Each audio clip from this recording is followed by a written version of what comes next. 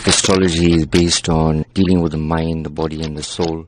Because I'm a universal astrologer, so dealing with people would obviously be something that wouldn't be a religious matter. It would be more for universal humanitarian matter. So I believe that the soul doesn't have a religion. Astrology is more about guidance.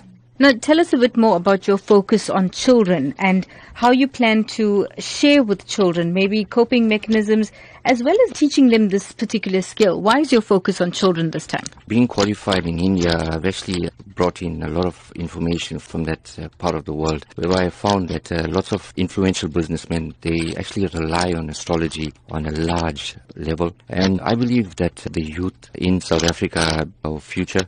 And if we give them a better understanding about themselves, not around us, we don't want to know anything around us. If we understand ourselves from within, we'll be able to adapt to the surroundings. From a teaching aspect in terms of astrology, I would actually advise them about character analysis, personality traits, more importantly about bringing out the best kind of qualities in them that will actually help them to grow and to become future leaders.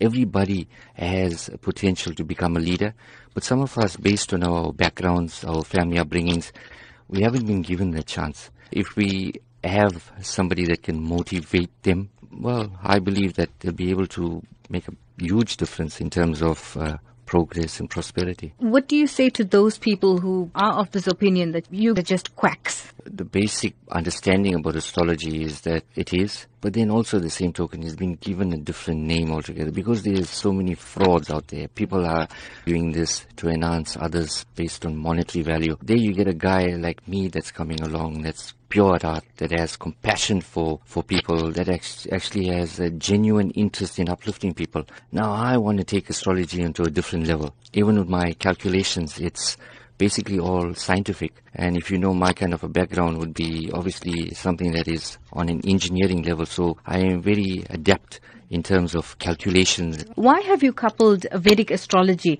with life coaching? From an aspect of mind, body and soul, I think it's very important that if our souls are nurtured based on our upbringings, our bodies shine.